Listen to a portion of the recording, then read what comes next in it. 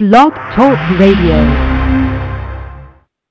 The opinions and views expressed by the host and guest are not necessarily the views and opinions of the Blake Radio Network. Broadcasting to the world. BlakeRadio.com. Music for your mind, body, and soul. Talk radio at its best. You're listening.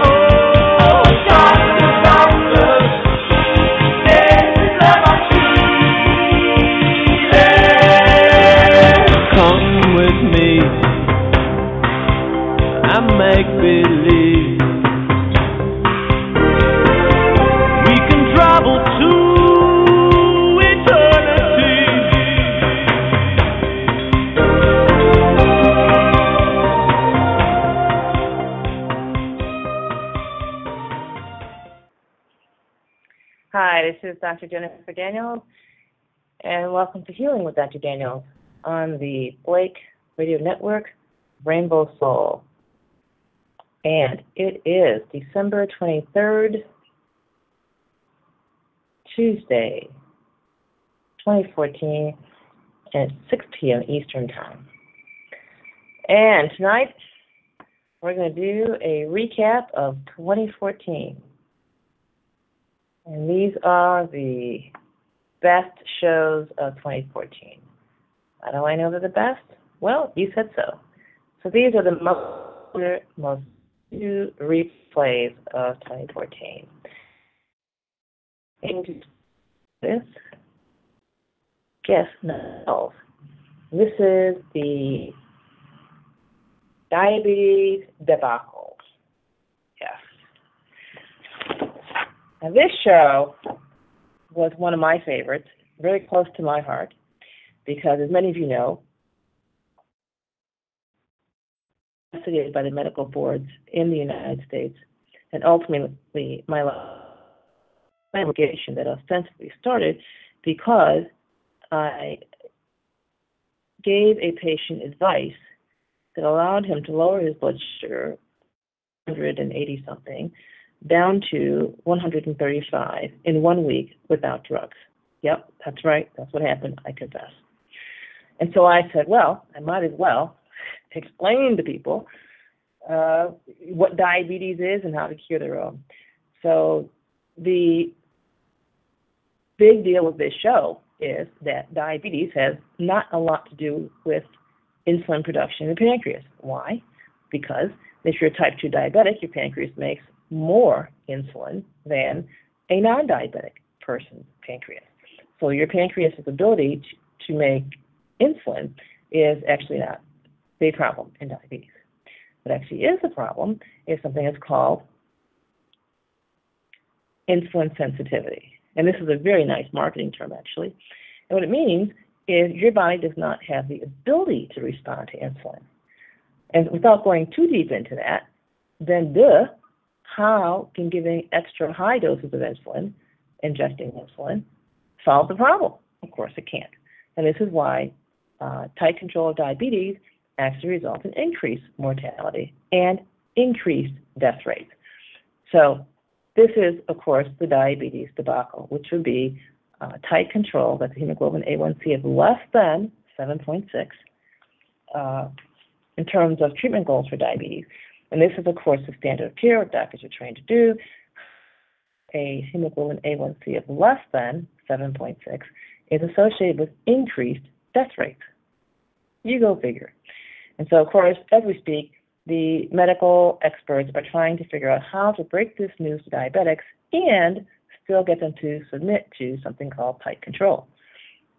And so that is the diabetes debacle. And, of course, the good news is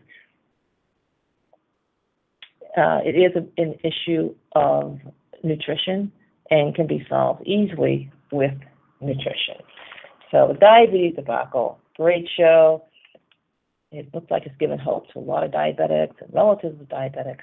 And of course, the cure for diabetes, so I don't leave you in suspense, is something called a whole food vegan diet devoid of preservatives, chemical additives of any kind, preferably organic, and of course, GMO-free. In other words, not genetically modified. By the way, most insulin given to diabetics in 2014 are from genetically modified sources. That's right. So people who would not eat genetically modified food, who object to genetically modified food, are actually injecting themselves with a genetically modified substance, which, again, need I say more, is not producing health. So that is the diabetes debacle. And, of course, that recording is available at vitalitycapsule.com/truth-files. And the next most popular show is how the Affordable Health Care Act has made you a serf with no land to farm. Because if you had land to farm, at least you could eat some organic weeds along the way, or maybe even some organic food, without having to pay for it because, of course, you just own your own land, you'd be a serf. And so the modern-day employee has no land, can't even begin to feed himself, yet he has become a slave to his employer, not only in the 8 hours a day that he has agreed to work, but for no additional pay. The employer can now tell the employee how to eat, what to eat, if to have sex, who to have sex with. The list is endless. All, of course, in the name of meeting biometric targets. Then, even more distressing, in case you want to be distressed, is the employer can compel the employee to submit to biometric testing. Now, this is a pretty loaded term, biometric testing. Biometric testing, and if you Google it, if you look it up, it's very, very, very a troubling term. A biometric testing is a biological marker whereby a person can be identified. That would be your height, your weight, your fingerprint, your retina scan, all kinds of things that are biological properties of you because, well, you're you.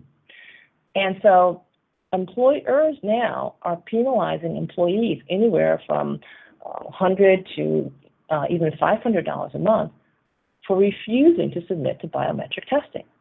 Now, the biometric testing is, of course, not ever made available to the employer.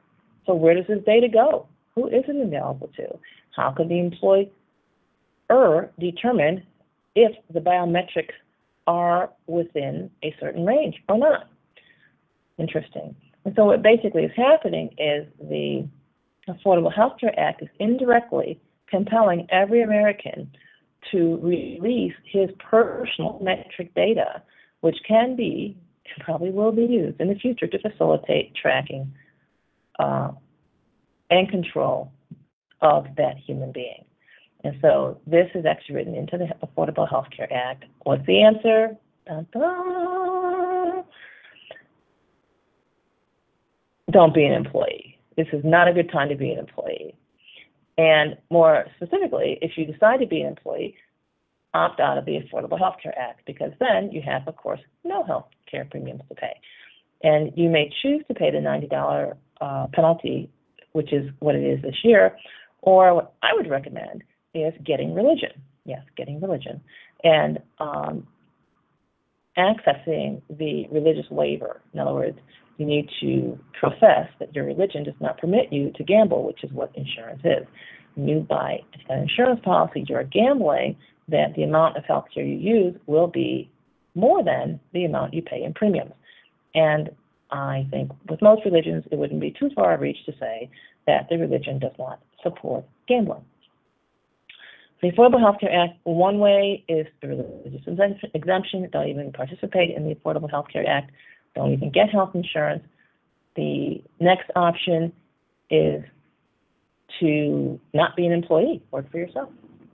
And if you look at the numbers, The average employee in the United States is earning about $50,000, more or less.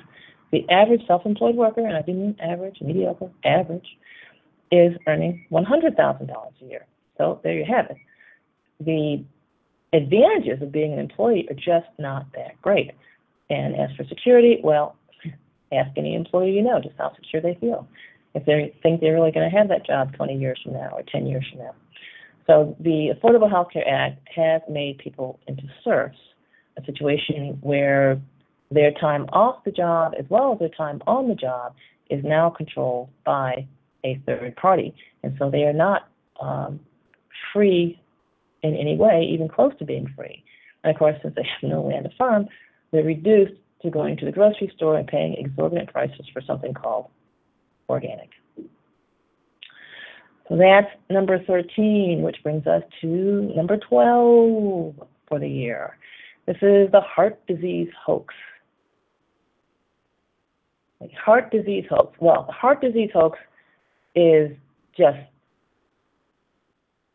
incredible. Last year, for which numbers are available, 2012, which is of course an embarrassment that numbers are not available for anything more recent, suggests that 800,000 Americans are dying of cardiovascular disease. And of course, the hoax, part of the hoax, is that the numbers being used to substantiate heart disease as a public health issue are derived from things unrelated to heart attacks, or they're not even heart attacks. For example, congestive heart failure is counted in this number. Strokes are counted in this number.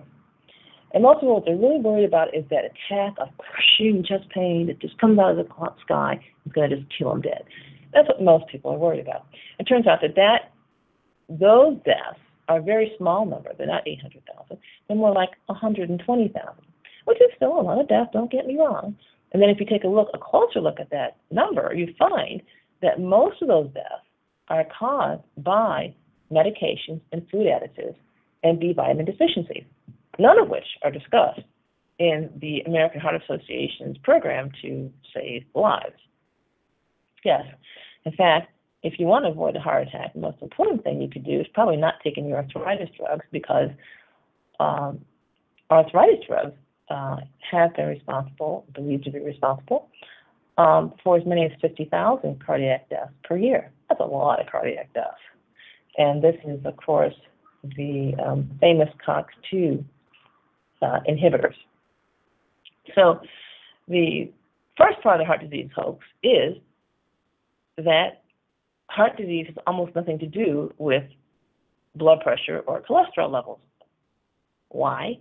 Because 200,000 of these people dying of heart disease are dying of hypertensive heart disease. What does that mean? Well, that means they have high blood pressure, they're taking their blood pressure medications, and it didn't work. They still died anyway. So you can't make a case that putting more people under the care of doctors and taking heart disease medicines will in any way reduce heart disease. There you go. So another part of the hoax. So the first part of the hoax is how the numbers are counted. So you get a very inflated figure of 800,000, or maybe it's closer to 100,000. And then on top of that, the etiology of these 100,000 deaths, these people who die suddenly out of the blue, no risk factors, appears to be their arthritis drugs, their diabetes medication, actually of heart attacks. And again, this is not shared with the public, and this is part of the hoax. Now, the next piece of the hoax, of course, is the therapy. So what's the therapy to prevent/treat heart disease? Well, one piece of therapy would be cholesterol-lowering medications, right? So cholesterol-lowering medications, what do? Well, they cause diabetes. Duh. How's that going to help? And so they also cause strokes. Now, there are some very clever people who've done some clever research and done some clever number crunching, and they found that cholesterol medications do prevent heart attacks, although it does, on average, take 1,250 years of use in order to avoid one deadly heart attack. This is to say the non-deadly heart attacks are not avoided. Now, who, listening to this show, with confidence, feels they're going to live to be 1,250 years old, because you have to live that long on your own, and then the cholesterol medicines help you out. And how you like that? That's pretty cool. So another piece of the hoax. So what other therapies do they have for this heart disease thing? Well, of course, there's your blood pressure medications. Lower your blood pressure so you don't get a heart attack, right? Well, turns out that people have high blood pressure for a reason. And one reason they have high blood pressure is that there's not enough blood getting to the brain and the kidneys. Yep, that's right. Not enough blood getting to the brain and the kidneys. So what do? Well, lower the blood pressure so that even less blood gets to the brain and the kidneys. Yep, you got it. And so what do you have? Well, now you got a person who ends up on dialysis, or probably just as bad, a senile with Alzheimer's. And so this is the true nature of the heart disease hoax, is that the treatment for heart disease, which is hypertension, actually worsens the underlying problem that the body was trying to solve. The body is trying to solve a problem with the hypertension. It's trying to solve the problem of not enough blood to the kidneys or not enough blood to the brain. So what does modern medicine do? What does the standard of care do? They embark on the heart disease hoax, the standard of care, which is implementing a therapy that actually makes the situation worse. What do their numbers say? We always need to take a look at their numbers. Their numbers say that it takes, on average, 748 years of use in order for cholesterol-lowering medication to save one life. Okay? Again, that means that you need to live 748 years, and if you live 748 years and one day, then your heart disease/hypertension medicine will help you live the next several days. And, of course, how many people listening to this show with confidence believe that they're going to live 748 years? I don't know. There may be somebody out there. In any case, even if you do plan on living 748 years, is it really a bargain to take anywhere from 1 to 5 pills every day of those 748 years so that you can live to be 748 years in one day? That's a question only you can answer. But this is the nature of the heart disease hoax. So what's the answer to the heart disease hoax? Well, the answer to the heart disease hoax, of course, is to improve the circulation to the brain and to the kidneys, not to decrease it. And the way you do that, of course, is you change your food and you start eating foods that no longer have residues, poisons, and chemicals in them that clog up the circulation, and you eat food that is high enough in folic acid and other B vitamins so that you don't get something called beriberi, which is basically a manifestation of heart disease, heart failure, and heart attack. So we have the heart disease hoax, which is number 12. Then we have number 11. This one is really close to my heart. The modern face of syphilis. The modern face of syphilis. Those of you listening who are older, I'm 57, so you'd have to be about, I guess close to 70. Remember, way back when syphilis was a disease, people had syphilis. You'd say, so-and-so has syphilis. And so people would whisper, so-and-so has syphilis, or whatever. And there were states that demanded a syphilis test as a condition of marriage. You couldn't get married unless both people had a syphilis test and they were found to be negative. I don't know what they did if both of them had a syphilis test and they were found to be positive. But at any rate, so syphilis test was part of the process of getting a marriage license. And when I went to medical school, which was late 70s, early 80s, they were mentioning that syphilis was treated very nicely with penicillin, and you just get 2 big shots of syringes of penicillin right in the butt, and by golly, you're cured. And so, of course, as a medical student, my feeling was, wow, relief. Sounds like a pretty bad disease to me. I'm glad we got something for it. So I thought that was pretty cool. I'm like, wow, great. And of course, we learned about another disease called lupus and rheumatoid arthritis. We learned that these diseases were diseases where the body attacked itself. I was like, oh my gosh, how gruesome. The body attacking itself. Oof, can't win that fight. And then I said, oh, by the way, so many people are going to have positive syphilis tests, but don't worry, just ignore it because it's a false positive, yes. And just by the way, and again, government's own numbers, 20% of people with lupus actually have a positive syphilis test. 20%, that's a lot of positives. And so we doctors are told these are false positives and ignore them. I always felt uneasy about that. Man, if someone's got a positive syphilis test, can we just treat it? I mean, I don't feel good about leaving that alone and not doing anything to help them, So no. Give the person steroids, which suppresses their immune system, and this is what people with lupus need. So,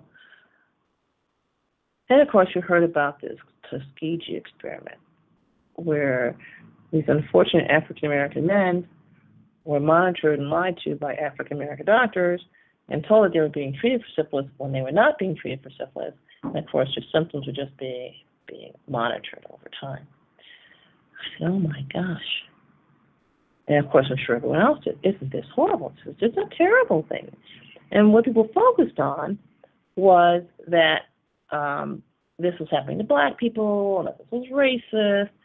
In other words, the presumption was this was happening to black people and had no effect on anyone else. Because 20 years into the experiment was the concept of autoimmune diseases, and lupus was launched. And then so they just had these two diseases, exactly the same symptoms, only one was deemed incurable, treatable only with prednisone, and the other one was deemed to be a sexually transmitted disease. And so the modern face of syphilis is autoimmune disease, and so particularly lupus.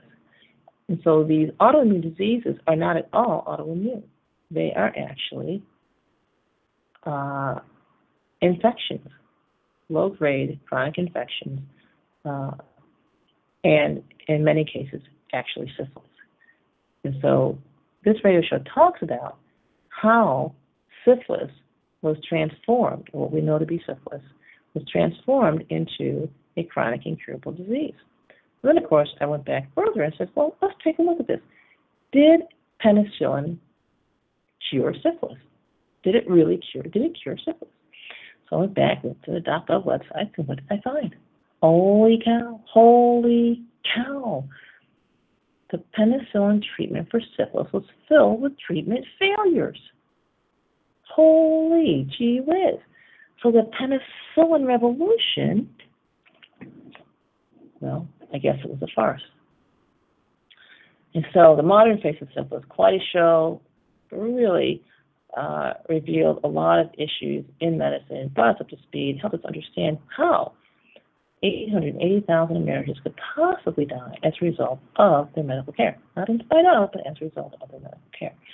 So that's the modern face of syphilis.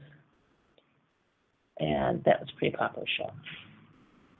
So we have 13, 12, 11, number 10. Oh, this is a doozy.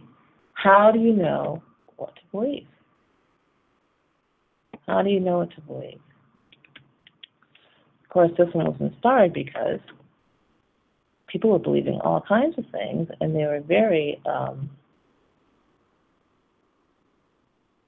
very concerned about hearing things that were contradictory and trying to sort through this contradictory information. And just how do you know what to believe? And I think this show is very popular because people were in a state of needing to sort out what to believe and what not to believe. And it turns out that you don't know what to believe, and that you have to constantly test and compare it is to what you observe. And that's really the only way. There's no shortcuts. There's no expert to believe. There's no expert to delegate your judgment to. And this might be why wealthy people tend not to have any better health than people who are not wealthy. Why? Because the quick way to get wealthy is to hire an expert, delegate things to him, and measure the financial output. That's it. Very simple.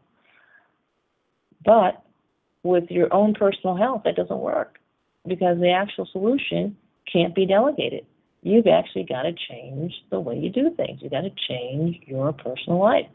And so you can't delegate that. That's one thing. The next thing is the expert opinion. What works for one person doesn't always work for another person. And so the whole basis of determining what to believe and how to get things done is really turned on its head when you're considering your personal health. When it's your personal, you have got to actually do things, implement things, make changes. And also what you have to do, of course, is make observations to determine if something really is having a beneficial effect or not. And you can't believe something announces it, or the FDA it, or the CDC announces it. Just, that's not enough proof. It's not an adequate level of proof. And so in the show, I actually go through different pieces of research/scientific literature to analyze what their study is saying and what conclusions one can draw. For example, there are studies that conclude a drug is absolutely, totally, completely ineffective.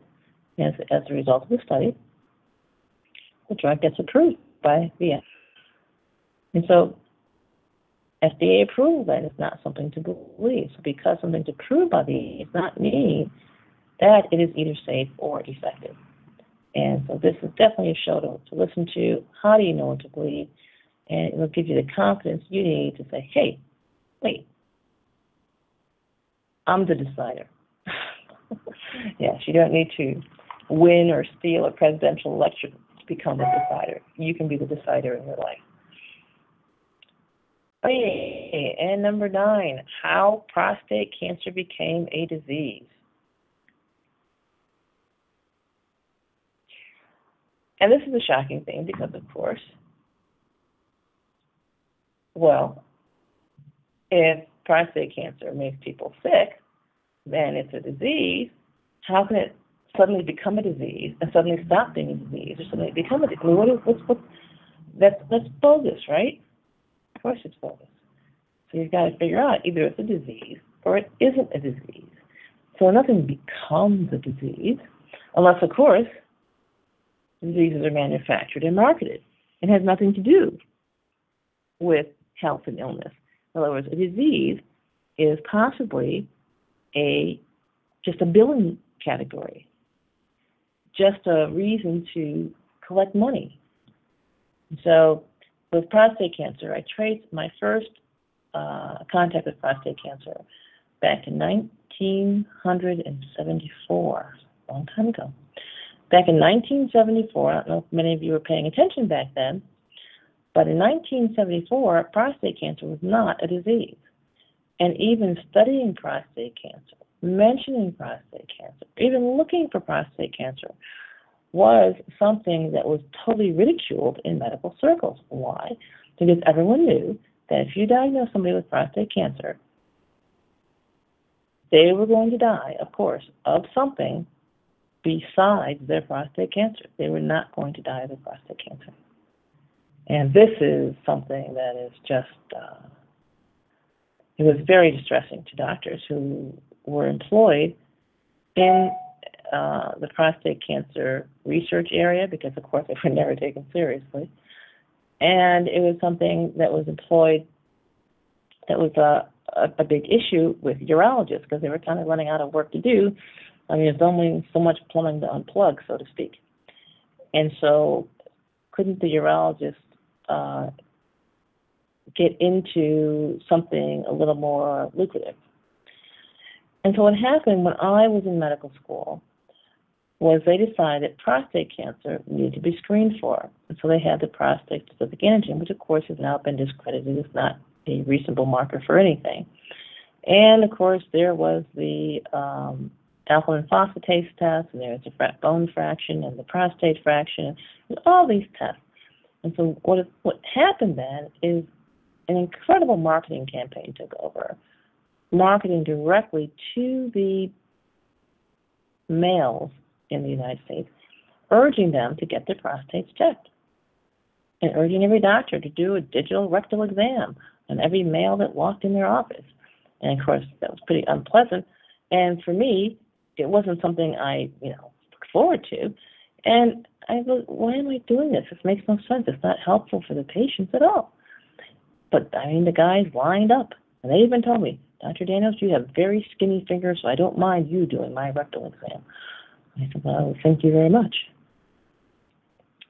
But still, it was to no avail as I tried to relax and calm these men's fears about their prostate cancer. Not prostate cancer, just their prostate, period. Even the need to check. And so, of course, I would only check when someone asked, and even then I would reassure them about their results. Which, of course, is probably not the right thing to do. I was supposed to scare them into getting a slew of unnecessary biopsies. But many of my patients were unhappy with my casual attitude, and they would go straight to the urologist and say, I want my biopsy, darn it. And of course, I hated this because then they'd come back to me with their infected biopsy sites, and I had to treat their infected prostate biopsy for an extended period of time. But I digress. How did prostate cancer become a disease? And so in this show, we find out that people with prostate cancer live longer, these are men with prostate cancer, live longer than men who do not have prostate cancer. So, of course, why would anyone want to cure this disease? We even played the old Diana Ross songs, if there's a cure for this, I don't want it. So prostate cancer became a disease as a result of Madison Avenue getting involved and really just taking over. And time for station identification. You're listening to Healing with Dr. Daniels on the Rainbow Soul. The Blake Radio Network, Rainbow Soul. Okay. So the next most popular show, this is number 8 in the countdown, is your doctor studying insurance instead of you? This is awesome. And this show revealed was the intrusive nature of insurance and how your doctor is paid by your insurance company based on how he treats you. And so your treatment is determined by what your insurance company will pay for. Two people will have an ache or a pain. If your insurance company pays more for gout, darn it, you got gout. If they pay more for osteoarthritis, well, I guess you got osteoarthritis. And so this is a subtle case, but it is very real that what your insurance pays for determines a lot about your health care. Something as simple as whether or not you have AIDS. If you're concerned about AIDS and you'd like to get an AIDS screening test, your doctor can choose any one of 3 tests. And usually when you do all 3 tests, they don't agree. At least one of them is going to be negative. And so if your doctor does a screening test, he's going to pick the one that your insurance company will pay for. And that may be just the one that's going to be positive today. So is your doctor studying insurance instead of you? And the answer is, of course he is, because the insurance company can penalize them by non-payment. You don't have the power to do it. The insurance company can penalize them by initiating complaints with the medical licensure board, something that you actually don't have the power to do. You as a patient can lodge a complaint, but patient complaints are generally dismissed and ignored, and the licensing board is used as a disciplinary action for physicians who anger drug companies, politicians, or insurance companies, or hospitals. And so it's put there, and patients say, oh my gosh, this is a great little licensing board looking over doctors' shoulders. The truth of the matter is fewer than 1% of all doctors are ever investigated. Fewer than 1% are ever investigated. And why are they investigated? I know, because I went through this. So I couldn't figure out why I was being investigated. So I went to a hotshot lawyer. His name's Mr. Gold. He's dead now. Mr. Gold, who wrote the book, by the way, for New York State investigations. So So I went to him and said, what do I do? What's going on? Why am I being investigated? The patient got better. He did really well. I don't understand. And he said, these investigations generally start as a vendetta. And that's really all it is. You need to figure out who's got a vendetta against you. You know, is it a fellow doctor or is it a hospital? You know, these investigations invariably are vendettas. Any other investigations just don't go anywhere. I said, oh. So then, where do you start looking for vendettas? You know, that's a tough thing to pin down. And so what this means, though, is that investigations by licensing boards have nothing to do with patient care and clinical outcomes. And that's really unfortunate. But the point is, the doctor, when it's you and him in the room, so you think, what's running around in his head is, what do I have to do to keep my license? Who do I have to please? And you are not on the list. He's got to please the hospital if he's in the hospital. He's got to please the insurance company if he expects them to pay him. He's got to please the drug companies because a lot of times they write the standard of care. They're writing the protocol that he's following. So is your doctor setting insurance? Absolutely. Is it damaging to your health? Of course it is. What's the answer? Not to have insurance. That would be it. To not have insurance, or to have insurance that reimburses you after you pay the doctor. So if you pay the doctor directly and then you get reimbursed later by your insurance company, then the doctor is free to simply do what you request and listen to you, because that's his source of payment. So that is number 8. And number 7, I thought this one would be higher, but it's actually is higher. It's number 7. Alkalinize or die versus acidify to live. Now, this shook up a lot of people. It turns out that your blood pH is more or less 7.4. As it goes higher and higher and higher than 7.4, you get sicker and sicker and sicker. As it goes lower and lower and lower from 7.4, you get sicker and sicker and sicker.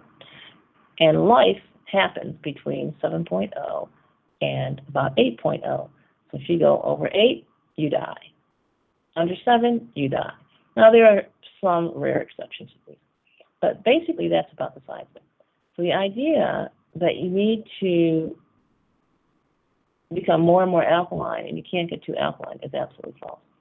There's another concept here, which was a shocker, is that the stomach has a pH of 1. And between a pH of 1 and 3, the stomach does a really good job of protecting you from parasites of all kinds.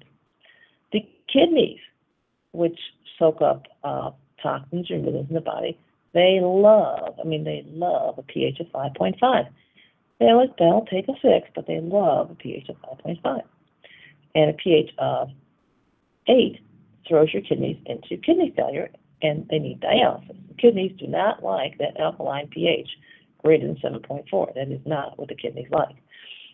And you go through your other organs, and you find that your muscles, for example, they love a pH of 7.5.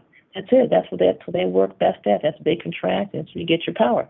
pH 5.5. So what happens is you take this system and pour in a bunch of water at pH 9 or even pH 8.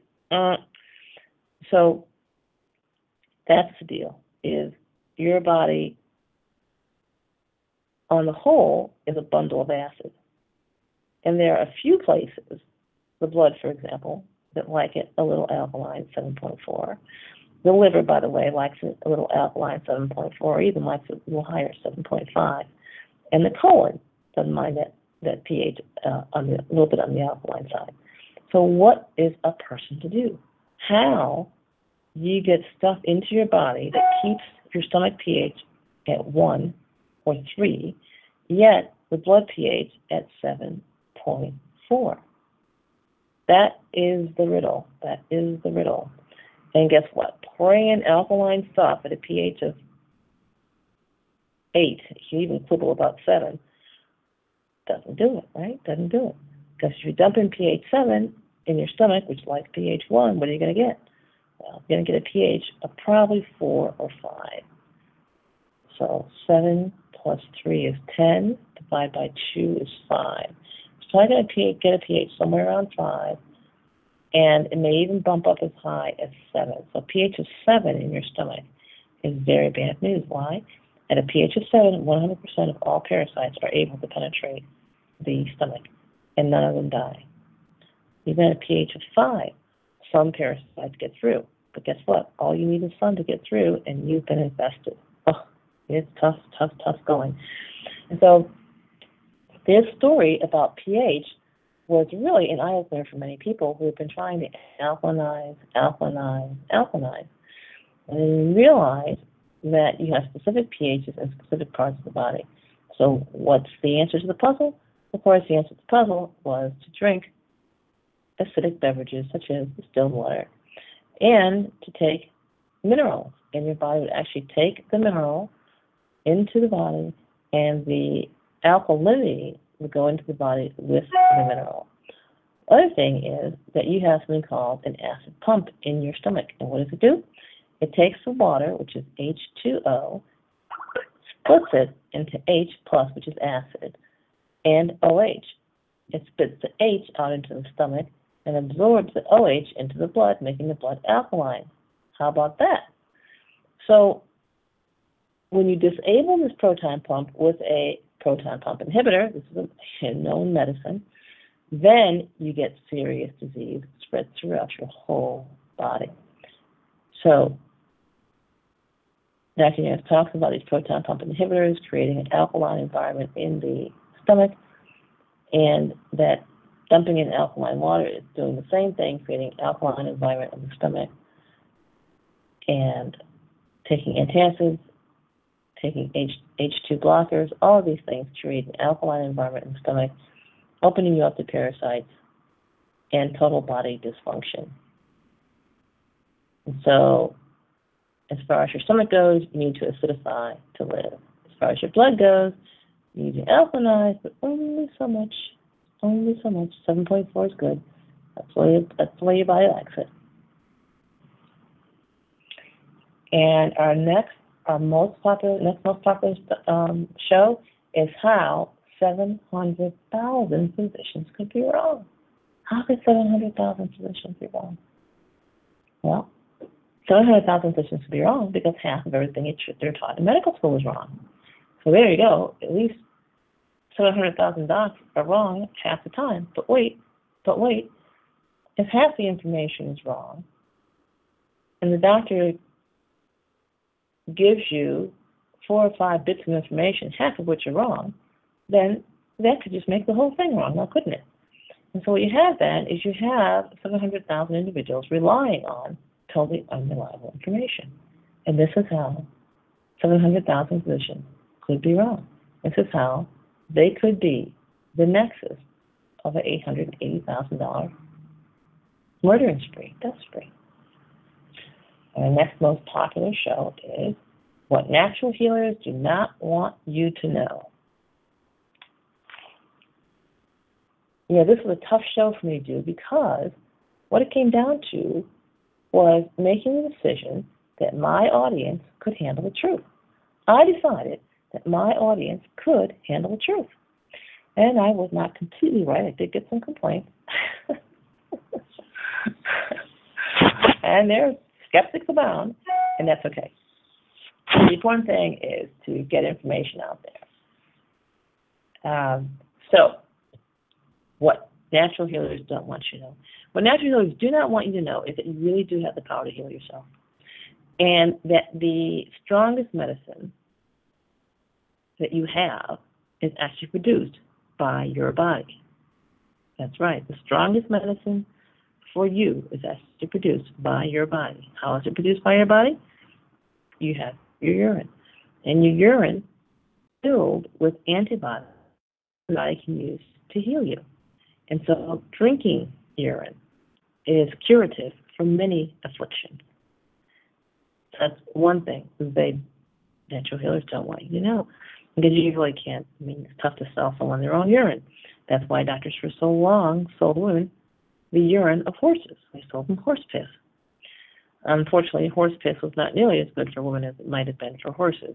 And it caused women a lot of misery, suffering, and pain. That would be the Premarin. So your own urine is actually your own perfect medicine. It's actually a manuscript with that name, Your Own Perfect Medicine. So your urine can cure you. The next thing that natural healers don't want you to know is your feces can cure you. Yes, your feces can cure you. Or even more to the point, your feces can cure a friend, a relative. So your feces can cure other people, and you can be cured by other people's feces. This has become such a burgeoning field, and so many lay people have found out about this and have started curing themselves with the feces of friends and relatives, that the medical profession has finally said, okay, we'll use fecal medical transplant. We'll call it a fecal medical transplant. It means you take someone else's feces and put it in your body. Fecal medical transplant. We'll charge $1,000. We'll only use it very sparingly, and only certain doctors will be allowed to use it. Now, this is very sad. This is a travesty. Why? Because there's an infection called C. difficile, Clostridium difficile. It's caused by doctors' therapy, in other words, by antibiotics. And there's more than a 99% cure rate if you give the person the feces of another individual. And so, depending on whose numbers you believe, 15,000 to 30,000 Americans every year die from Clostridium difficile. That's more folks than die from Ebola. And doctors have the cure, which is your feces or the feces of your neighbor. And mum's the word. Mum's the word. And so 30,000 Americans every year, unnecessarily. Why? Because of things natural healers and doctors don't want them to know. Next is exposing the medical killing machine. So Dr. Daniels does, or what I did in this episode. Oh boy. So in this episode, Exposing the Medical Killing Machine, I talk about how one drug, in this case cholesterol drugs, is the gateway drug for the next drug, and the next drug, and the next drug, and finally the drug that deals the deadly blow. And so the establishing of standard of care protocols is a very important part of the medical killing machine. It just could not be that lethal without compulsory protocols. Why? The doctor would use the protocol a few times. He would see the person didn't get better. In fact, it got a lot worse. And if you died, he thought, oh my God, I'm not doing that anymore. We're going to skip that protocol. And you need compulsory protocols to keep doctors from exercising their better judgment. And so in this episode, which you may want to go back and review at vitalitycapsules.com/truth-files, talks about the medical killing machine and how a healthy individual entering the medical matrix can be converted to a corpse. And the number 2 show of the whole year is Ebola and Other Things That Go Bump in the Night. And that really sums that one up, which is that Ebola is just about as real as a boogeyman. And it's just like your kid crying in the middle of the night. You turn the lights on, he says, oh, the monsters are gone. And it's the same with Ebola. Shed some light on this one, and boom, you're done. And so what this show covers is the medical scientific criteria for diagnosing an infection, how we know infections are caused, how we know certain things cause infection, and exposing the fact that Ebola does not fulfill any of these scientific criteria. So while people may be sick, there is absolutely no scientific evidence that their sickness is caused by Ebola. And of course, 48 million Americans every year develop fever, vomiting, and diarrhea. 48 million Americans every year develop this. And this could be from Salmonella, from E. coli, from Shigella, a whole list of things it could be from. But the Ebola epidemic was an attempt to relabel these 48 million people as having Ebola, to construct out of thin air an epidemic and get people to surrender their property and their personal freedom without due process. And this is something actually that's still ongoing because doctors are receiving pretty rigorous updates on Ebola and how to assist in the chain of command in terms of depriving people of their property and liberty and facilitating that process. So Ebola is not dead yet, but Ebola and other things go bump in the night. You need to listen to that one because that's going to show you how you can actually effectively respond to the Ebola threat and protect your health, your property, and your person. So Ebola and other things that go bump in the night. And of course, we have the #1 show of all of 2014. The show, the most popular show, is a show on turpentine. On turpentine. And the show on turpentine exposes turpentine as a universal healing agent and more than just a pain thinner, and exposes the history of turpentine as a healer over a period of hundreds of years and its effectiveness even today. And of course, how to drink turpentine. Yes, that's an art, how to drink turpentine. And the many ways that one can use turpentine. This is really a miracle healer. And for me, when I was in medical practice, it was a big, big turning point for me when I discovered turpentine. I've been using diet, fasting, juicing, enemas, supplements, all kinds of things to help people heal. And when I unearthed turpentine, it changed everything. It turned everything around. All of a sudden, people could make substantial, meaningful progress and leave their illnesses behind. So that was, for me, was just a huge, huge discovery. And it took me really 20 years to find a way to share this with the world. And so I'm just so happy that I was able to, develop this report and put it out there in a form where people could actually understand it and apply it. And as always, with all these top 10 shows, I think the big deal is it's help people overcome beliefs they had that were keeping them sick. And for most people, if they simply examine their beliefs, they can heal just by letting go of the sickness-causing beliefs. Now, we have 6 minutes left in the show, so I might as well do station identification. You are listening to Blake Radio Network, Rainbow Soul, and this is Healing with Dr. Daniels. And we are ready for questions. If you have questions, you can just kind of click one there on their telephone, and we'll check the chat room here for questions as well. All right, so let me click over here.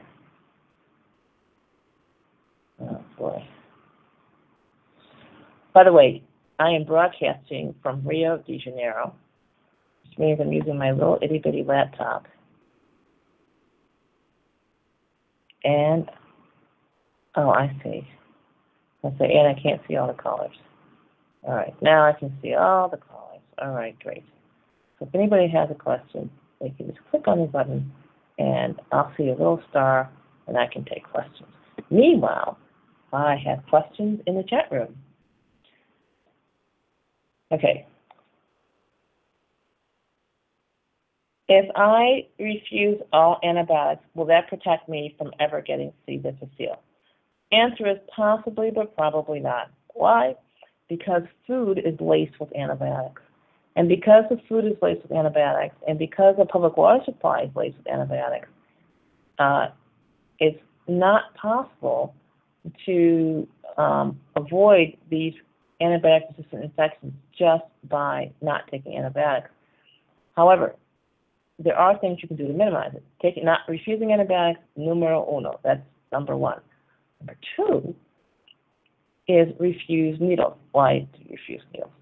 Because if you have ingested meat that contains antibiotic-resistant organisms, those antibiotic-resistant organisms are sitting on your skin where they cannot harm you. That's what your immune system does to take care of them.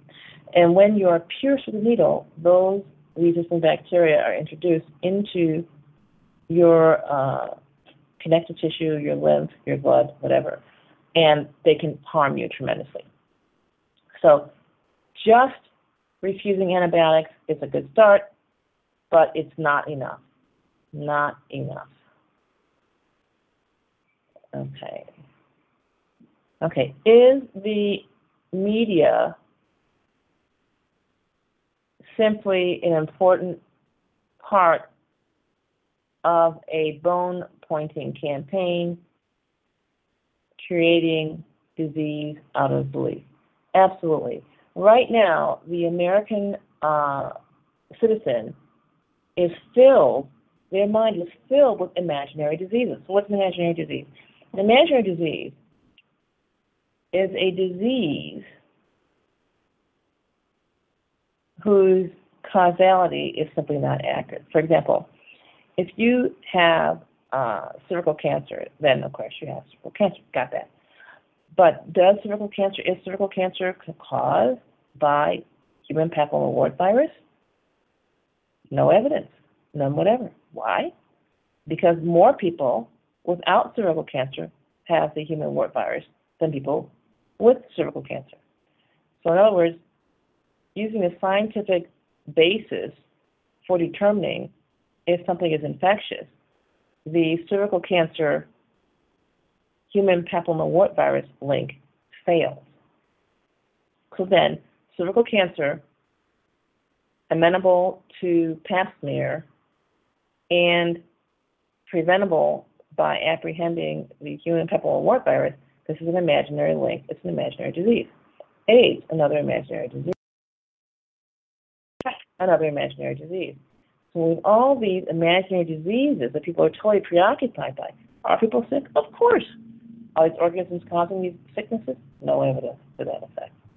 And so, yes, the media is a very important link in this information that is creating in people's minds these imaginary diseases, and it actually keeps people from putting their efforts in areas that might be productive. At the end of our show, and this is, we have one more show in 2014, it looks like. Yes, on December 30th, we'll have one more show. So awesome. We will see you next week, and until then, think happens. Absolutely does.